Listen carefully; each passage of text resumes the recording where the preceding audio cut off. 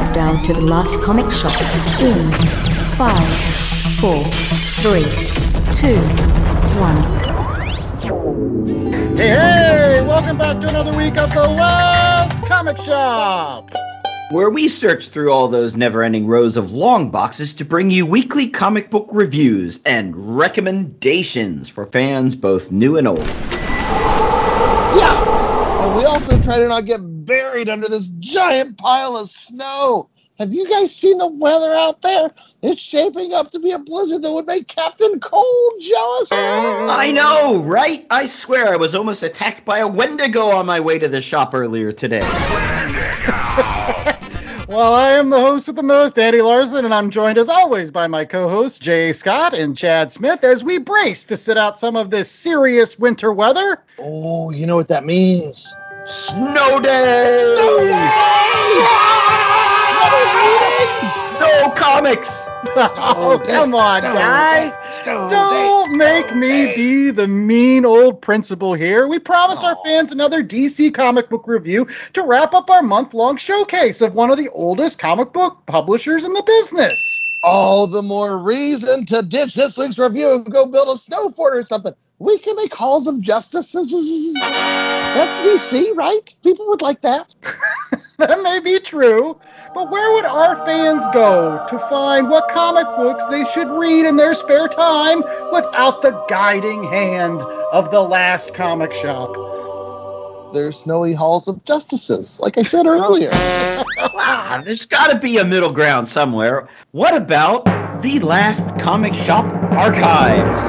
There has to be some leftover DC comic book reviews in the Archive Rama 3000 that we could give our listeners while we're tobogganing like there's no tomorrow. I love tobogganing. Good idea. Yeah.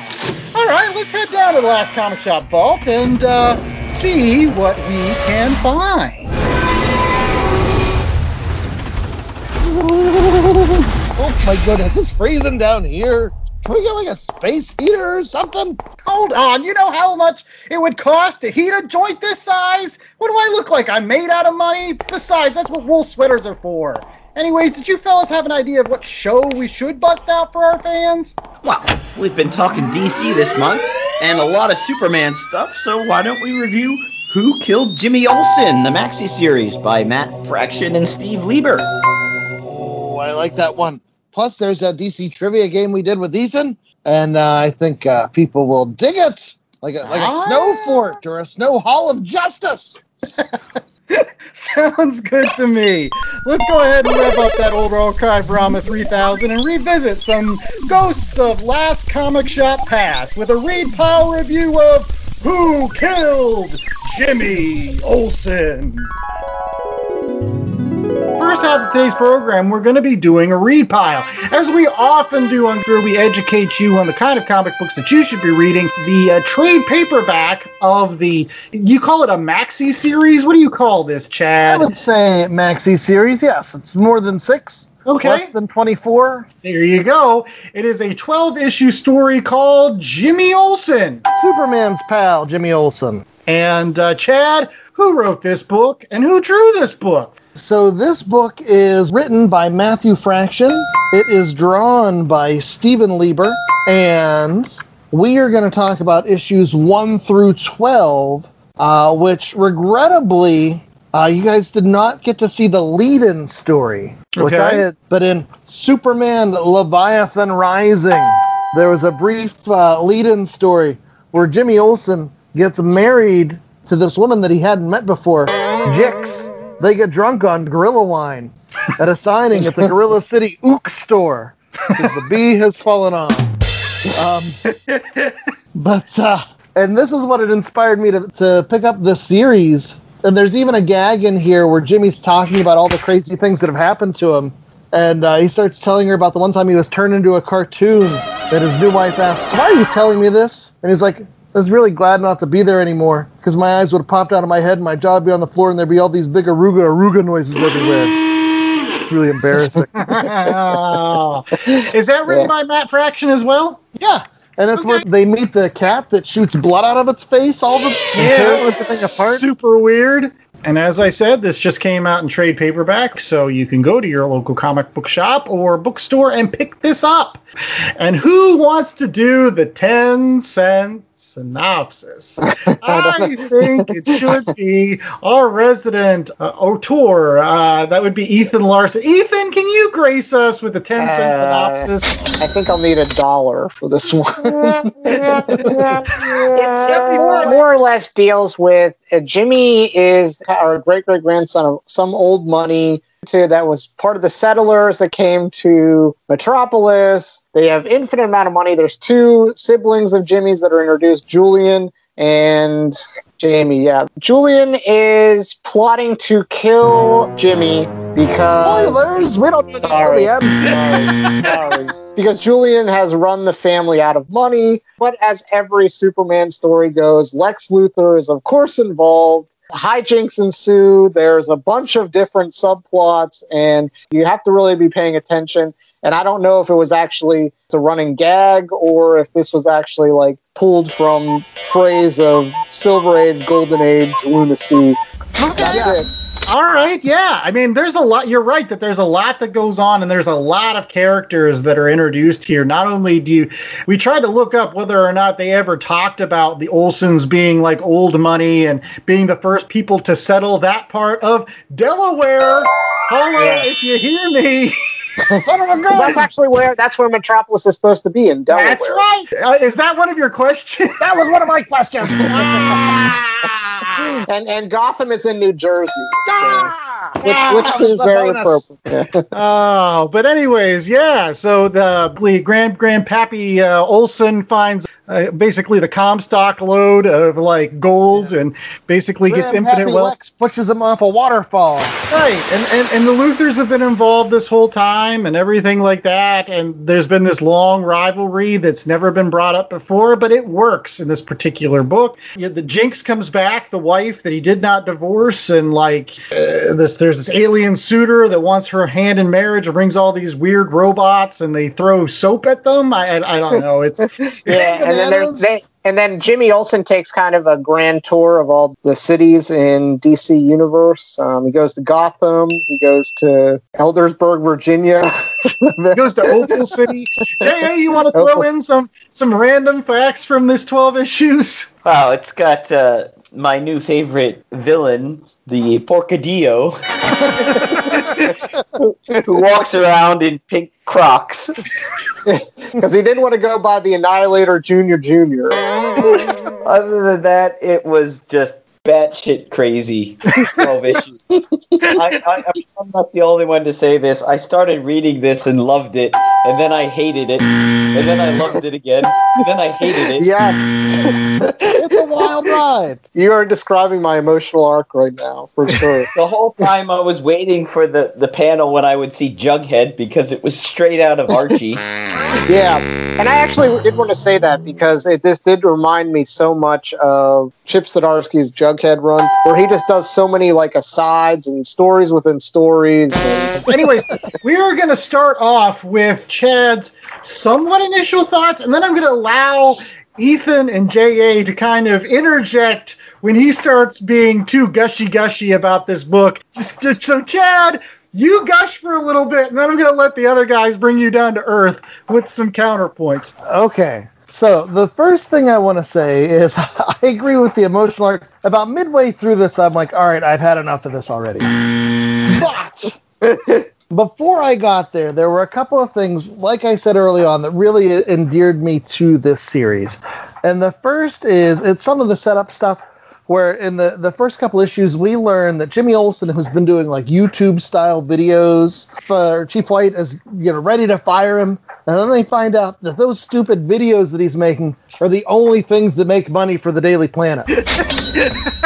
And so instead of firing him, they send him off on all these other crazy adventures. And I thought that was hilarious. And like at one point he interviews Superman, and like you get to see Superman as a real person.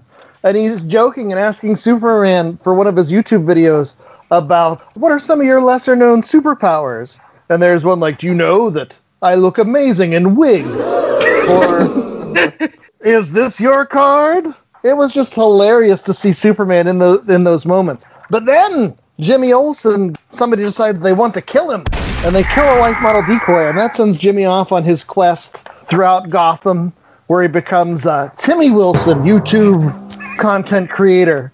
And he does all these pranks, like, let's see how many Jokers we can get into the donut shop before Batman shows up. That was hilarious, and he steals the wheel off the Batmobile. Well, if I could really quickly interject, I back to the Superman thing. I thought that was one of the best parts of this entire series, is just kind of Superman being in the background and just being kind of like, yeah, Jimmy's up to his thing, but like he asked me not to intervene or whatever. But I love that scene where he's coming up with the fake superpowers or the ones you don't know, because he's just like, Jimmy wants him to be serious on this thing. And he's just like, come on, Jimmy, like, you're the only person I get to be like this around. And for me, that was a really human moment for Superman, because you're right. Who else does he get to be like a clown and just a jokester with than his good friend Jimmy? I will be honest, I thought this was one of the best interpretations of Superman I've seen in a long time. From beginning to end, this is a Superman I could get behind. He is a real delight as a person. Yeah, I want to kind of piggyback off of that and say that they did the same thing with Batman. They kind of poked some holes into him and made him a little bit funny and irrelevant. And had him on that date with that, like, Instagram model or whatever. Yes! Yeah. So they're in the middle, and he's like, I'm Batman. And she's like, really? And he's like, no. He's on the terrible date. I was like, no, I'll have a steak. And I'll have a second one, but made into a shake, please. Yeah. The best scene is Batman with Alfred. And he's like, Alfred, have you been paying people to laugh at my jokes? And Alfred's like, yes, sir. How did you know? And he's like, because I'm an amazing detective. You can just tell he's crying inside that mask. And then he pulls out the Steve Martin arrow through the head and puts it on. Yeah. And then he gets into a prank war with Jimmy Olsen. Good stuff. Anyways, Chad, go on. Gush a little bit more. So there were so many, like, gags that I just thought were hilarious. When they cut to Gorilla CNN and it's just a gorilla on TV and the caption is all, ooh, ooh, ooh, ooh, ooh, ooh, ooh.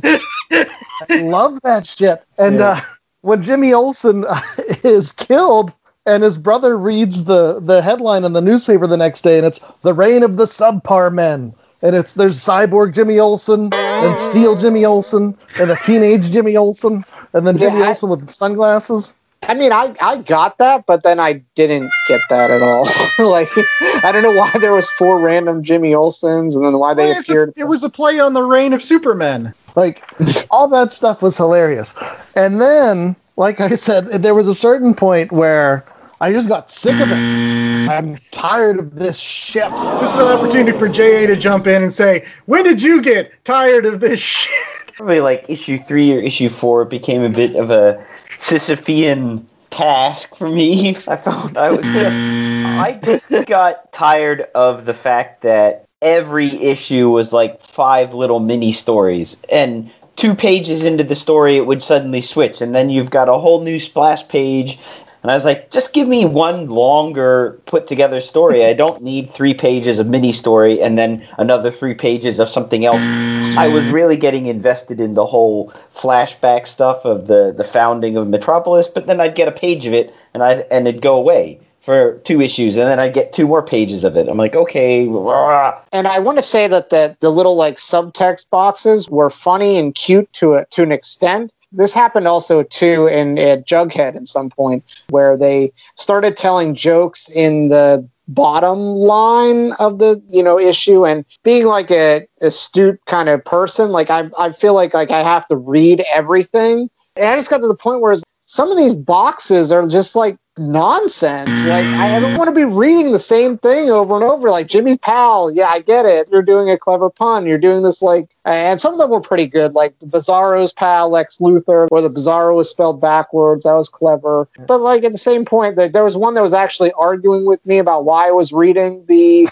little byline, like, you're an idiot for reading this. Like, yes, it was. I thought it was getting clever just to be clever, and at that point I got annoyed by it because it became a little too meta, too non sequitur. Like, it was just all over the map with, like, we're just telling jokes just to tell jokes at this point and not really doing the story very much. Yeah, Yes. I would say that I agree with that. Yeah. My initial thought of this is just simply there was a lot going on. Like there's a lot in these 12 issues. I think this is a book that I should have read one issue at a time as it was released monthly, because sitting down to read 12 issues of this all at once, again, it became like a little bit of joke overkill. Like I'm just like, okay, I get it. Like I'm at the comedy show. To go back on your point too, like I think that if this was like part of your read pile and you had all this other serious stuff that you had a subscription to, and then you have this as like kind of your palate cleanser, I think that works, and I think it probably works better if it's like, I get this one-off issue, but reading it back to back to back to back, it just started getting, I think, a little bit insufferable at times. I mean, again, there's all these subplots, and they're all running around. And I had a hard time keeping track of the characters sometimes and like where the plot was. Like they kept on saying like, who killed Jimmy Olsen? And after a while, it's just like, who cares who killed Jimmy Olsen? There's like, Jimmy Olsen doesn't even care who killed him. I mean, there's some good parts of that. Like, why? But also, I was like, why does he show up at the high school in the James Bond? Like, It was funny. Like, he takes off the scuba suits, and he's got like the tuxedo, and then he takes off the tuxedo, and he's got the scuba suit underneath. I was just like, but yeah, and then why Lex Luthor is trying to scam the PTA out of like all these funds at Dutch Baccarat. Matt Fraction was having a lot of fun, obviously, and kudos to him, but like, it was a lot. Chad. I did want to add, too, I don't know if this would have worked one issue at a time just because it was so dense. And like I felt like there was so much going on to juggle. I will say, I listened to an interview with Steven Lieber, and he talked about how when he's done some of his other work, like when he did Superior Foes of Spider-Man, that was more Marvel style. Whereas this was Matt Fraction had laid out so many things that he wanted to do. Lieber was just following along with what Fraction had wanted. And I agree, it gets insufferable at a point. But then, by the time it hits issue 9 and rounds the bend towards the end, I really started to love it again. And like all these payoffs started to happen. You get Jimmy Olsen, and they're surrounded by the Kevins, and they're just looking to throw off of the roof things that will make them slip and fall. It was like Ugnaughts or something, or not Ugnaughts, like from Star Wars. Yeah, you're right though. I mean, by the end, I think my favorite issue actually was the last issue. Like, you know why? Because issue 12 didn't have any of that crap that was in the other 11 issues. Yeah. Issue 12 was a standard issue. There's none of those splash pages. There's none of those 3-page, 2-page different storylines. It's a single storyline. It runs through the entire issue. It's like a regular comic book. I didn't mind jumping around if it serves the story, but I felt that it was done less to serve the story and more as an artifice. Yeah. It's almost like Family Guy. If those episodes that are like too many cutaways are annoying after a while. Okay. See, I could see that, but then, like, the Jimmy and Drag issue was great. Like, I loved him doing the Mafia stuff at the end, where, like, the only one who could help me, and then he takes off the wig. And he's like, so much of it was an homage to the crazy Silver Age stories, the Superman's pal, Jimmy Olsen of the past. I do want to say, as somebody that, for like me, who hasn't really read a lot of DC, I just didn't know if these gags actually existed. Like the whole like Gotham City apartment, like that was really weird, and like that guy and can't leave the window open or the bats will come in. Yeah, this book, I hate it and I love it, and I love it. I love that, like, Gotham, it rains all the time in Gotham. Or when Superman brings Jimmy Olsen to the meeting with Batman, and he gets all pissed and he jumps off, and Superman's like, "Yeah, I'm sorry about it." Or when they make a brief appearance in Opal City and everyone's wearing like sweater vests, and he's like, "We're out of here." There are so many gags, and the word is unguents. I just found my word, unguents. When they're dipping out the whipped cream, they're like, "We're running out of unguents." You get to that issue 11, and there's the payoff for all that stuff. You have Jimmy Olsen wearing the Metamorpho suit. You know, you see Metamorpho as the underpants, just his face is there. Like, that's really creepy and scary. But, like, they brought back the Jokers. They brought back the blood spray cat. The one janitor guy or the super is just swinging that blood spray cat around, knocking down Kevin. Like, That was great. And the subpar Jimmy Olsens are running through, and the guy who rips his arms off, and there are all these different references to all of this just crazy bananas crap. And then you get to one panel where the guy finally goes to meet Jimmy Olsen, the big red alien. He's like, come and face me, and he dismounts from his horse, and he's there, and he's talking to Jimmy Olsen. And the very next panel down, you see somebody punching his horse. Like, that was great. There's so many stupid things in here.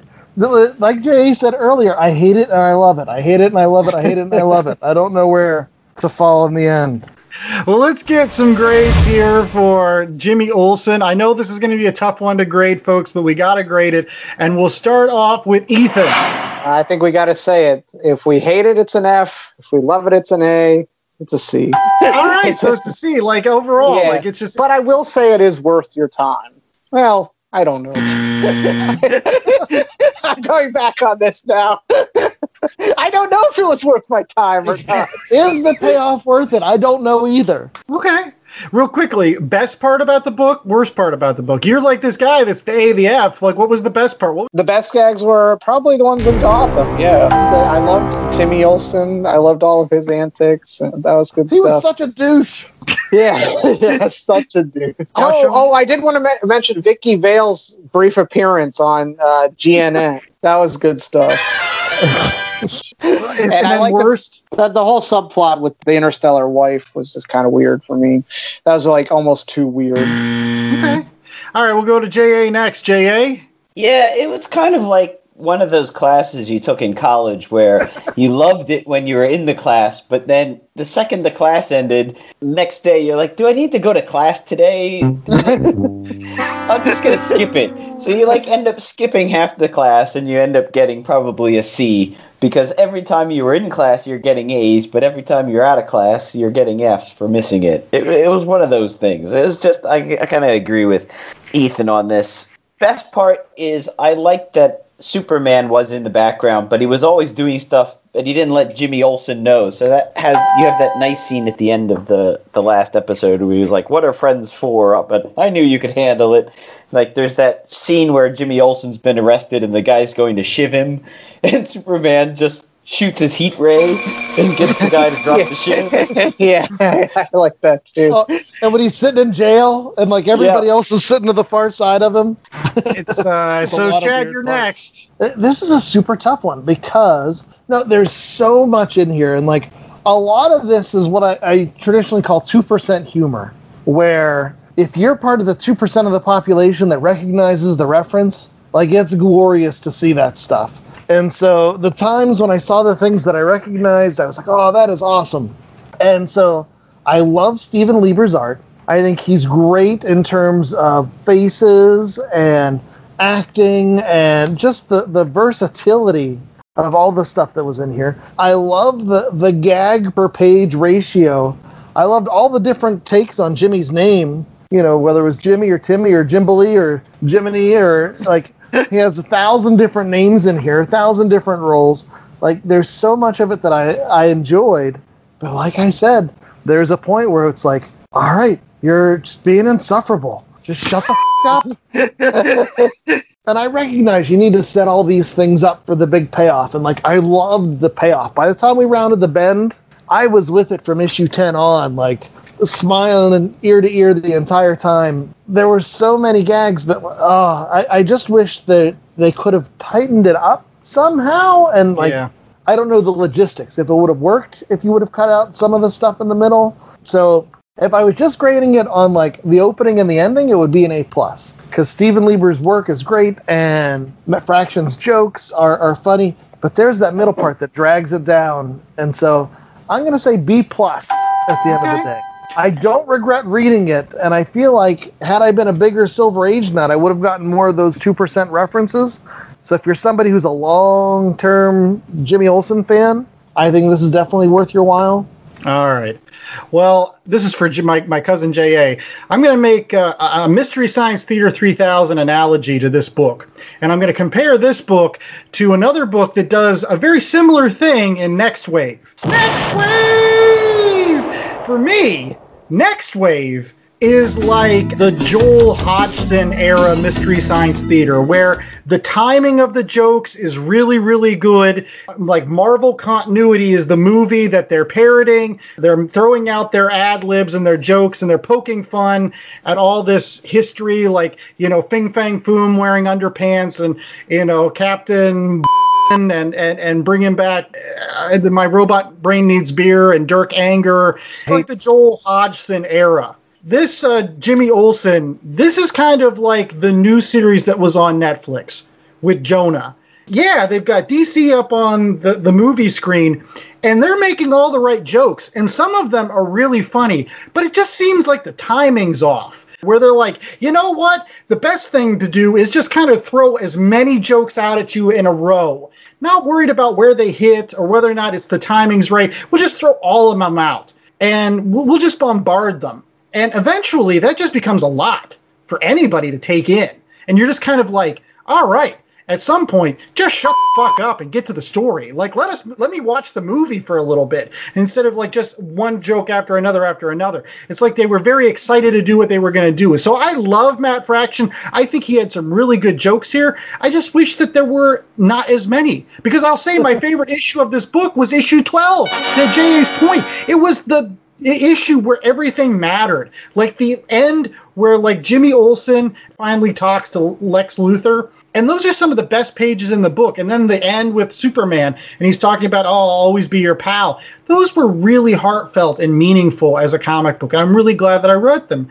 But at the end of the day, it was just the timing was all over the place, and they're just like, here's a ton of jokes. Laugh at some of them if you want to. And I'm just like, that's not how comedy works. Like, you got to be more accurate with your timing, maybe. I don't know. That's just me. To piggyback off your point, and this goes back to the interview I heard with Lieber. He was praising Fraction's work effusively, like, how great Fraction was doing.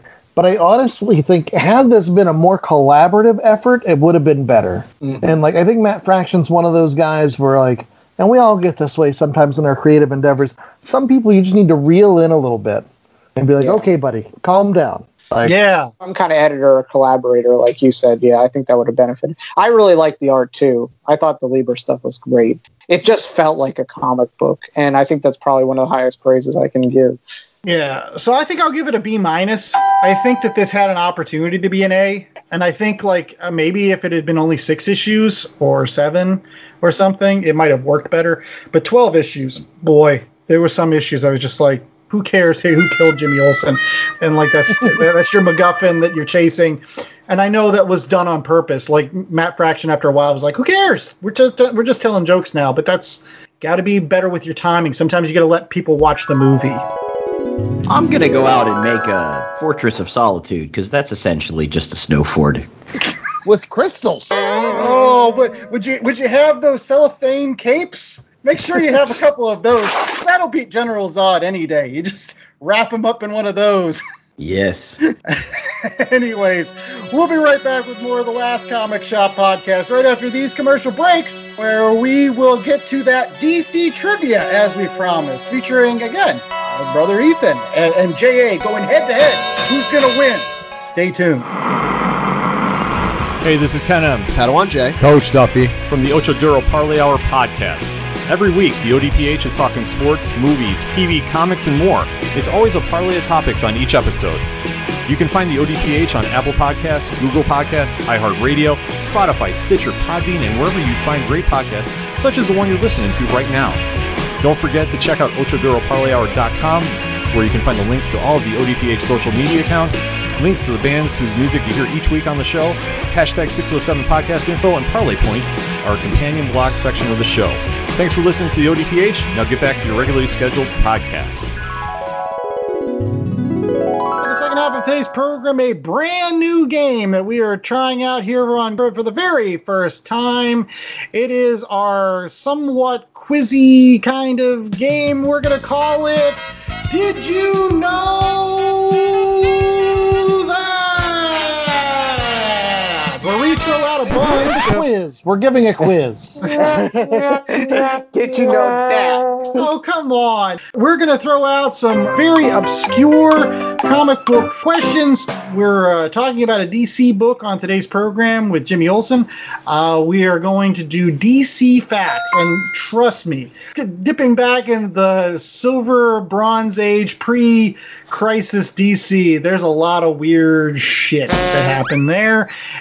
We will be able to give you all out there in the listening audience some tidbits of knowledge that you can use the next time you're stuck in an elevator and you really want to annoy people. So plug in your fax machine, kids, because the transmission's ready to start. The first question on today's program is as follows. DC created a superhero named Boogaloo, whose superpower was creating destructive sound waves through breakdancing. True or false? Ethan. I got to go with false for that one. That's just that seems too on the nose for DC. J.A.? I think Ethan's right. It is totally on the nose. It's totally DC. It's got to be true. Okay. So the correct answer is false. But it was a trick because his actual name wasn't Boogaloo. His name was Vibe. But he did create sound waves by breakdancing. He has recently appeared in the CW Flash TV show. That is the first question. So we've got 1-0 for Ethan. So here's question number 2. Wonder Woman and the Green Lantern were supposed to be a couple, but DC had to scrap the idea when they received a fan letter suggesting the same thing. I'm going to say that's true because they're just trying to hook Wonder Woman up with anybody that moves. So, okay, J.A.? Yeah, I could see them scrapping it. I don't know about the whole fan letter bit. I think that strikes me as a bit apocryphal. But yeah, DC probably would. They don't want to pay anybody. They got no money now anyways, so I'm going to go with true. All right, you both get a point. It was true. For legal reasons, they could not proceed with this plan because they got that letter. Your guess is as good as mine why that was the case, but you're right. They got this letter, and they were like, all right, we got to scrap that. All right, so, Chad, you had one for the group.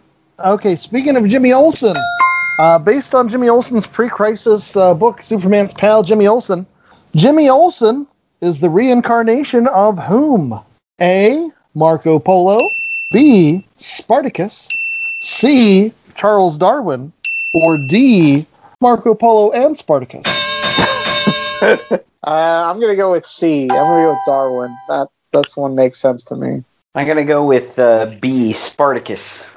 Spartacus? Unfortunately, neither of you chose the best answer, which was D. Marco Polo and Spartacus. I thought that Ethan's looking for sense where no sense is to be had, sir. I didn't go with D because I was like, that is too crazy. My next question, again, all mine are, by the way, true or false. Perennial Aquaman villain Black Manta developed his lifelong beef with the King of Atlantis because Aquaman failed to save him from pirates when he was younger. True or false? Ethan? It has to go deeper than that. I'm going false. Okay. J.A. Did he? That's true. It's true? J.A. gets the point. It was all right. He Very hates nicely Aquaman for condemning him to a life of slavery on the high seas. Well, that makes sense. Now that I think about it in that way, yes, that would be a dick thing to do, Aquaman. That would be enough. But I always just think of them so like cartoony and jovial that I can't take any pirates serious. But like pirates are legit, like slavery and raping and pillaging, that's all awful things that can happen from pirates. It is very true. And the weird thing is he became a pirate himself, so I don't understand. He's like, I hate being a pirate. I'm going to be a pirate. Stockholm Syndrome. Yep, exactly. So here's my next question. Barry Allen's version of The Flash gave himself his own superpowers. True or false? I honestly don't even know what this question means. True or false? This question's giving me a headache, so I'm just going to say false. That's all I got. Okay. Yeah. J.A. I think that's false too. The answer is true. In Crisis of Infinite Earths, in his climactic death scene, we see that Barry Allen eventually runs so fast that he becomes the lightning bolt that originally struck his former self, thus giving him his powers. Wow. This is what we call a bootstrap paradox. And I thought that was a super interesting fact about Barry Allen. The time travel shit gives me a headache, bro. For real. Chad, you are up. All right, I'm going to stick on the Jimmy Olsen tip. In his book, Jimmy Olsen was not which of these things? A human octopus. B, a wolfman. C, a genie. D, morbidly obese. Or E, Batman. Morbidly obese is what I'm going to go with, because I don't think they even knew what morbidly obese meant in the 1950s. I'm going to go with a genie. A genie. Unfortunately, you were all incorrect. Once again, Jimmy Olsen has stumped you, just like with his recent book we read. The answer was actually Batman. Wow. I would have not guessed the Batman. I would have thought they would have had an issue where he becomes Batman for a second. Yeah, I thought he definitely would have became Batman. All right, here's the next question. Yeah. The Green Lantern Corps has a sentient dictionary as a member of its ranks. True or false? No, that's too weird to not be true. Okay. Yeah, that's gotta be true. Oh, you're both incorrect. It was false. But I will say it does have a sentient math equation called DKTZYRRR that was introduced in 1985. My next one. Batman has an insanely powerful set of armor for extremely dangerous situations called the Hellbat armor. True or false? Ethan? I thought his mega powerful armor was the Super Buster. Isn't that what the one from the Dark Knight? Is that what that's just called? when he goes up against the guy from Arrested Development. Yeah.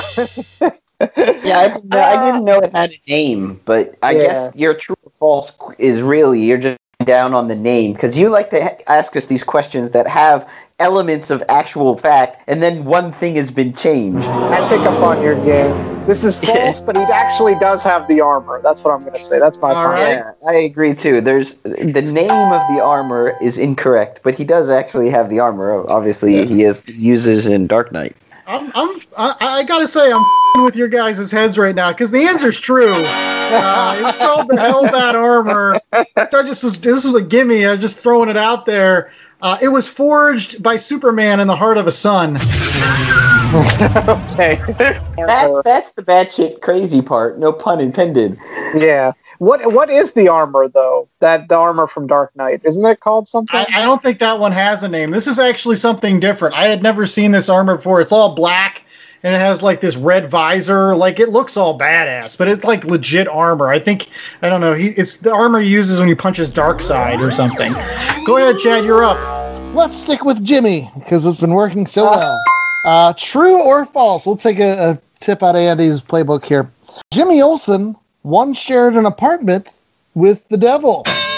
Well, that landlord was pretty much the devil, so I'm going to say true. Okay, J.A.? True, true. Okay, totally true for both. You are both correct. That is true. Unfortunately for the devil, he eats a dinner prepared by Jimmy Olsen with a dessert so decadent it just sends him right back to hell. What if it was angel food cake? Oh. All right. Gotham City has always been the home of Batman, as being introduced in Detective Comics 27. True or false, Ethan? I have to say that's false. He had to go somewhere else. J.A.? Yeah, I'm going to go with false. Okay.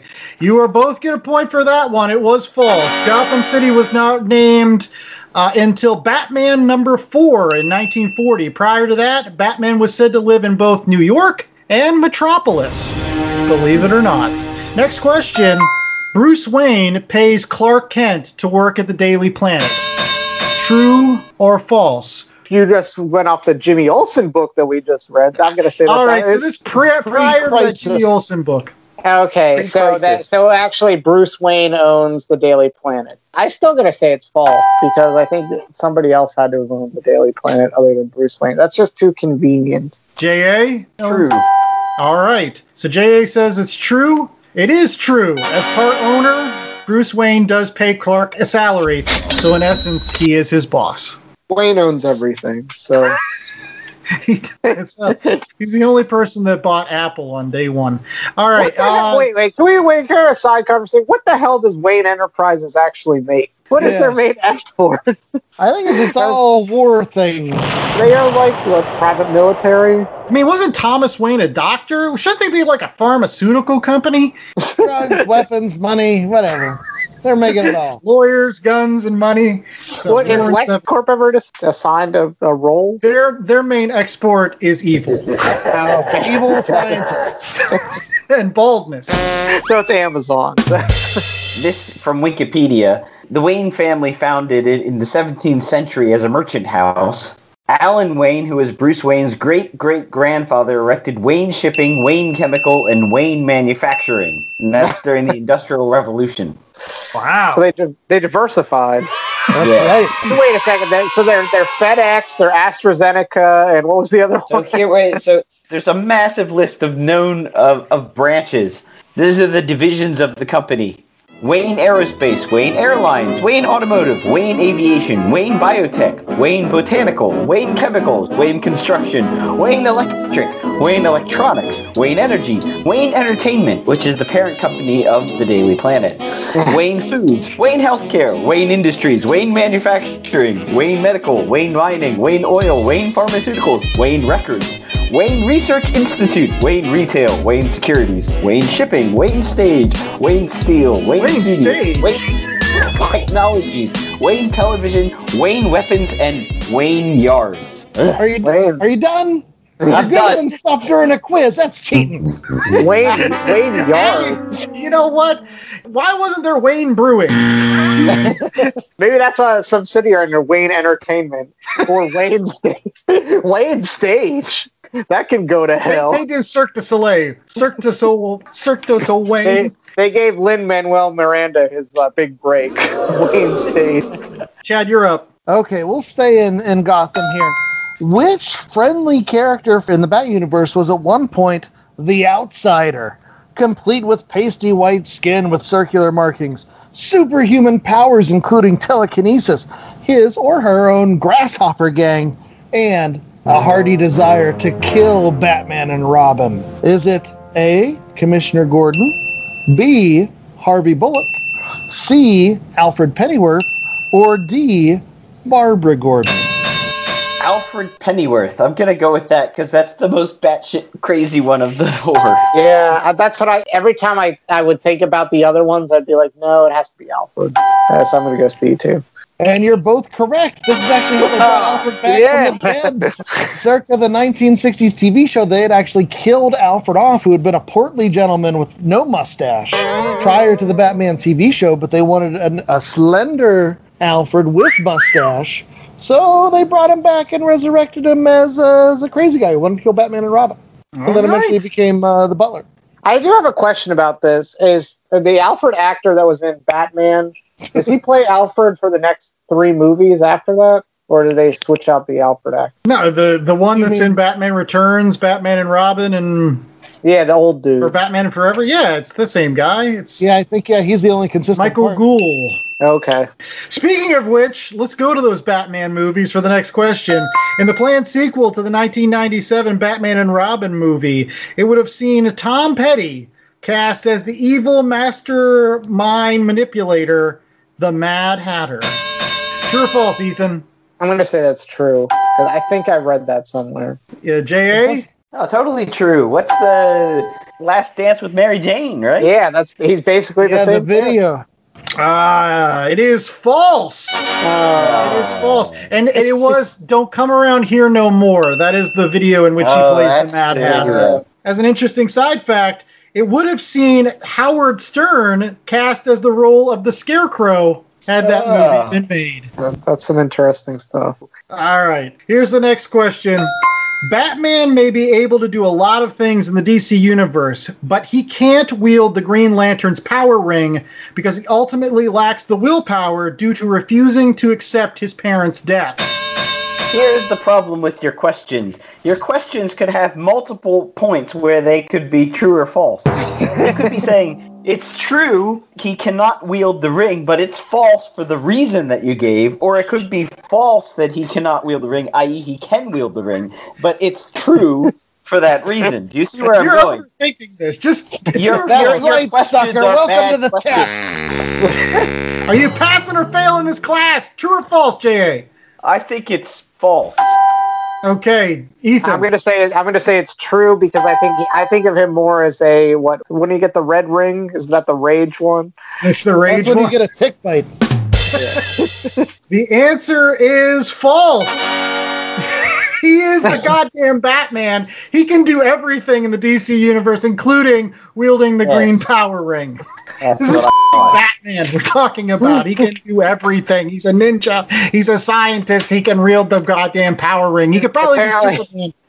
His company invests in every industry ever. He needs the green ring because then that's where he does all the special effects for Wayne's stage. Yeah. We need a donkey for this. Okay. Okay, next question. Still in Gotham, Alfred has accomplished in a number of roles. Which of these is not a role that Alfred has fulfilled?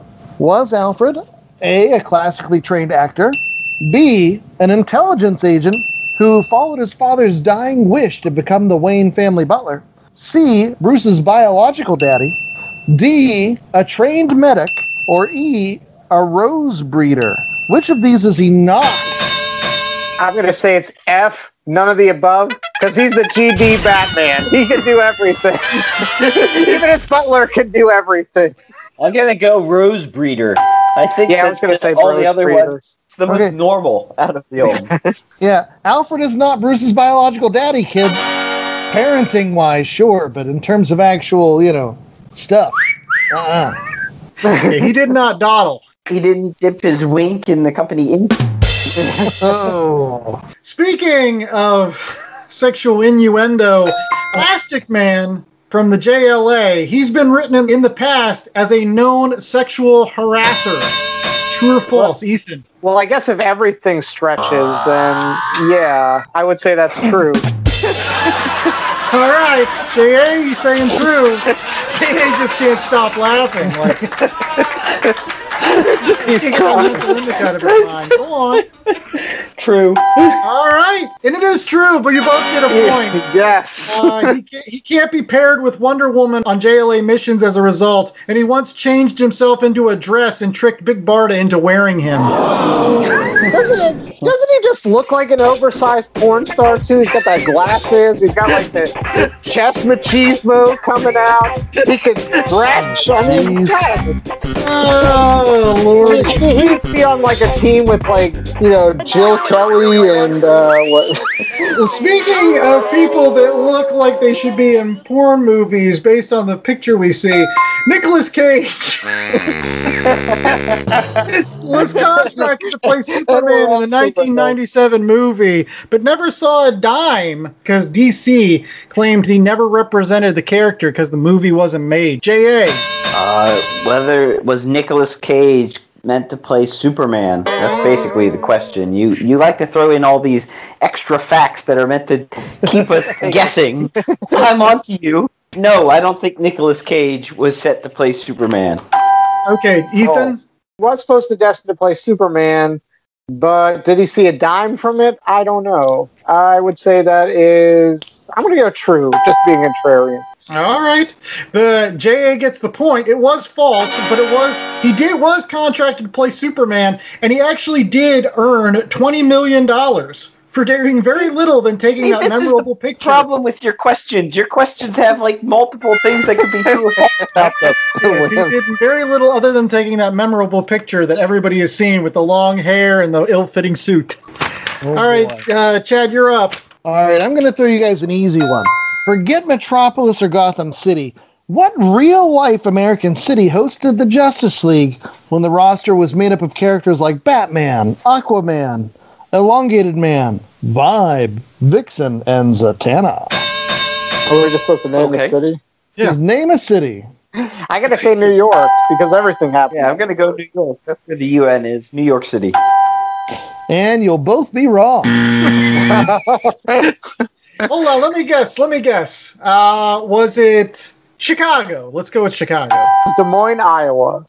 No, it's a hardworking town known for its auto manufacturing. Detroit. Wow. Would have never got that in 1,000 years. They must have bribed somebody to get that.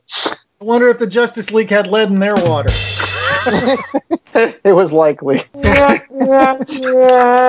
right. The Batman villain, the Condiment Man, was a joke Rogues Gallery member made specifically for the Lego Batman movie. True or false? I'm going to say that's false just because usually the Lego stuff likes to pull really, really obscure things. All right. J.A.? Yeah, I wouldn't be surprised if this guy didn't show up in, like, the Adam West Batman series. You were close. It was false. You're both going to get a point for this. He is a legit DC comic book character, and he actually appeared in the Batman the Animated Series.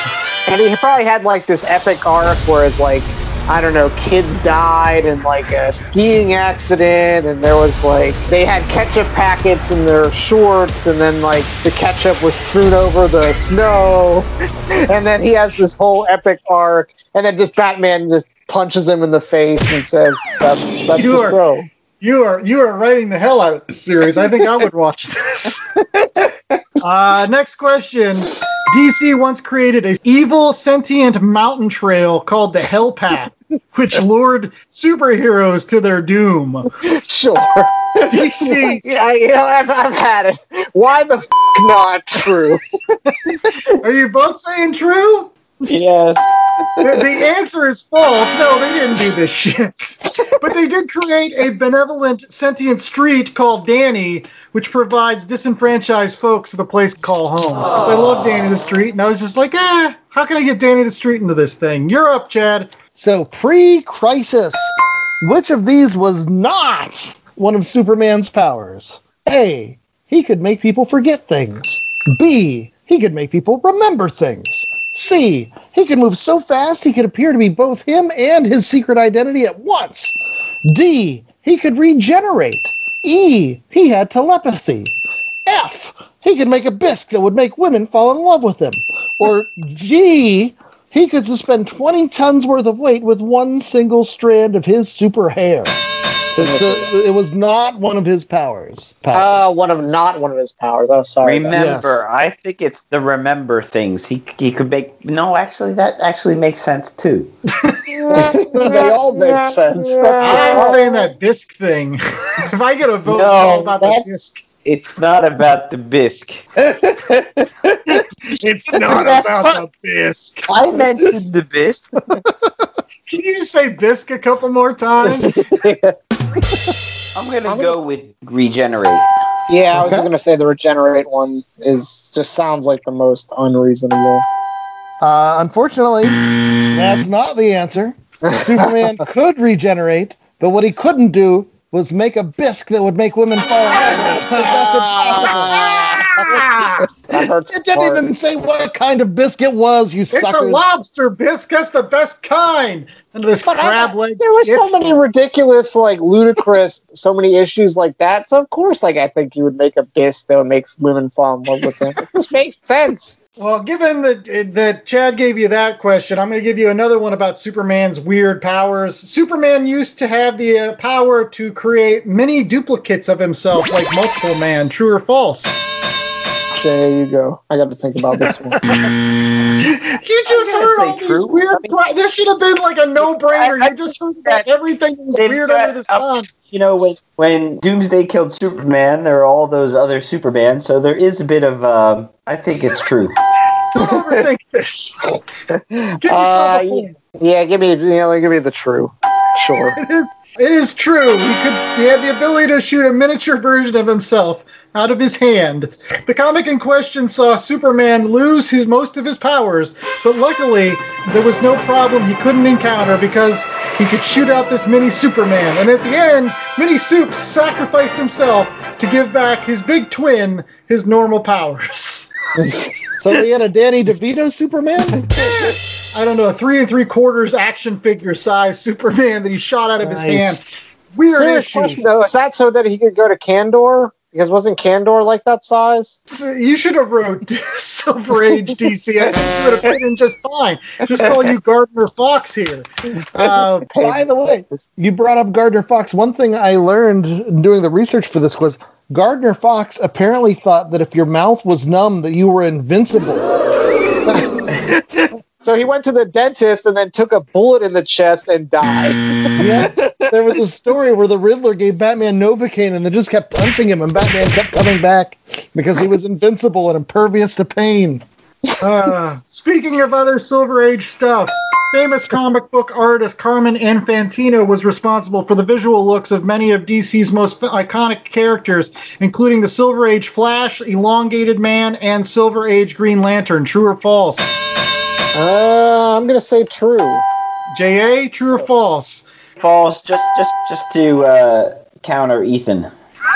J.A.'s going to get the Probably points. Yeah, there you go. Just out of spite, the Green Lantern's look was developed by Gil Kane, not Carmen Infantino. He was that little that little nugget. You were right, J.A. There it was. Bonus question, and this is for anybody. Do you know who Kane modeled the Green Lantern after? Oh, I know Hal this. Jordan was modeled after his neighbor, who was whom, Andy? It was Paul Newman. Well, Paul Newman's a handsome fellow, so... And he's got all that salad dressing. Yes. Let's get man, Chad. I have like And 4 just or by the way, 5. there is no chance that I can win at this point. J.A. is whooping my ass. That's He's that's up the by score. 5. That's the All right. official score. How many questions do you need to win, Ethan? If you doubled them, I don't know. Bonus One last round. question from each All right. of us. Lois Lane once sold her soul to the devil for a story. True. yeah, it's true. Yeah, that's got to be true. False. She thought she did, but it turns out it was just another alien who was trying to marry her. Of course. Here's my last questions on today's program. When Jack Kirby made the jump from Marvel to DC Comics in 1970, he was forced to do the Superman's pal Jimmy Olsen comic out of contractual obligation to do a book starring one of DC's big two. So Jack Kirby did do the book, Superman's pal, Jimmy Olsen, in addition to his Fourth World stuff. I'm going to say that's false just because I think that he was just having some fun with the character. Yeah, okay. I think that's true. I bet that when they brought him over, they put into the contract, we need some Kirby drawings on Superman or Batman. So I'm going to go true with that. All right. Ethan's going to get a point for this and catch up a little bit. It was false. He did the book because it was without a creative team, and he didn't want to cost anybody their job. So again, it's Jack Kirby just being a nice guy. It's their lowest selling title. So yeah. And the winner of the game, and a come from behind victory, it's Ethan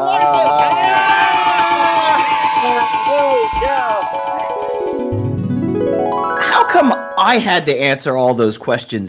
I should get to ask you guys some DC-related trivia questions. All right. Well, I've got some hot cocoa here. I'm ready for your questions. Bring it on. Which DC comic character did Stan Lee say was his favorite? Seems like this is a trick question because he would have said like none because none of them were Marvel. I don't know. Wonder Woman? Batman?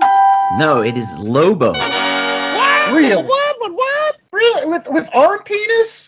Like that was Stan Lee's guy? Like, come on. Bastiches, or Bastiches. This one's right up Chad's alley.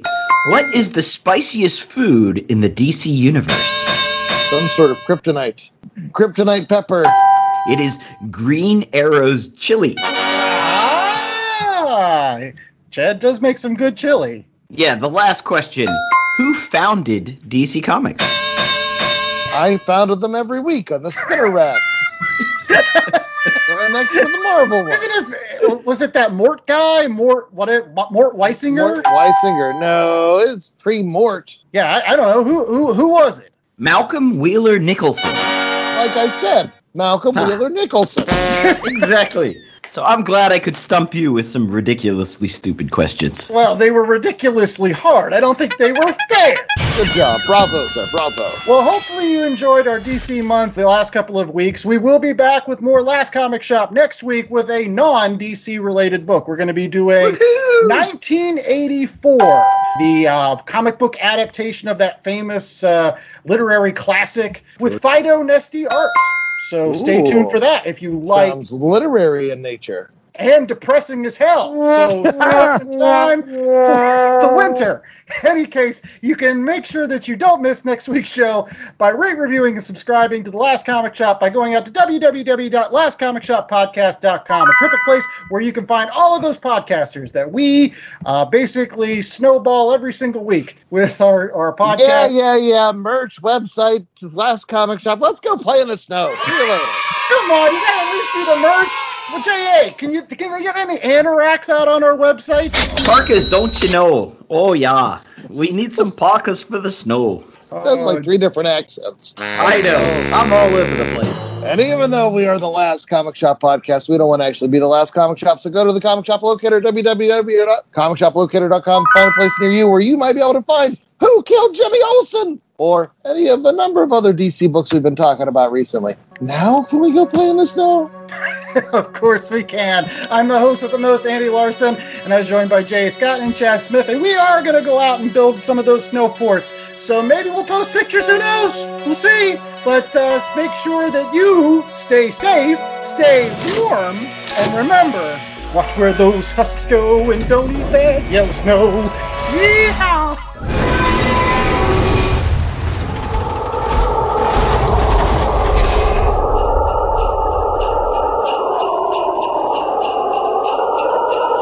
The Last Comic Shop was a 2022 Black Angus production.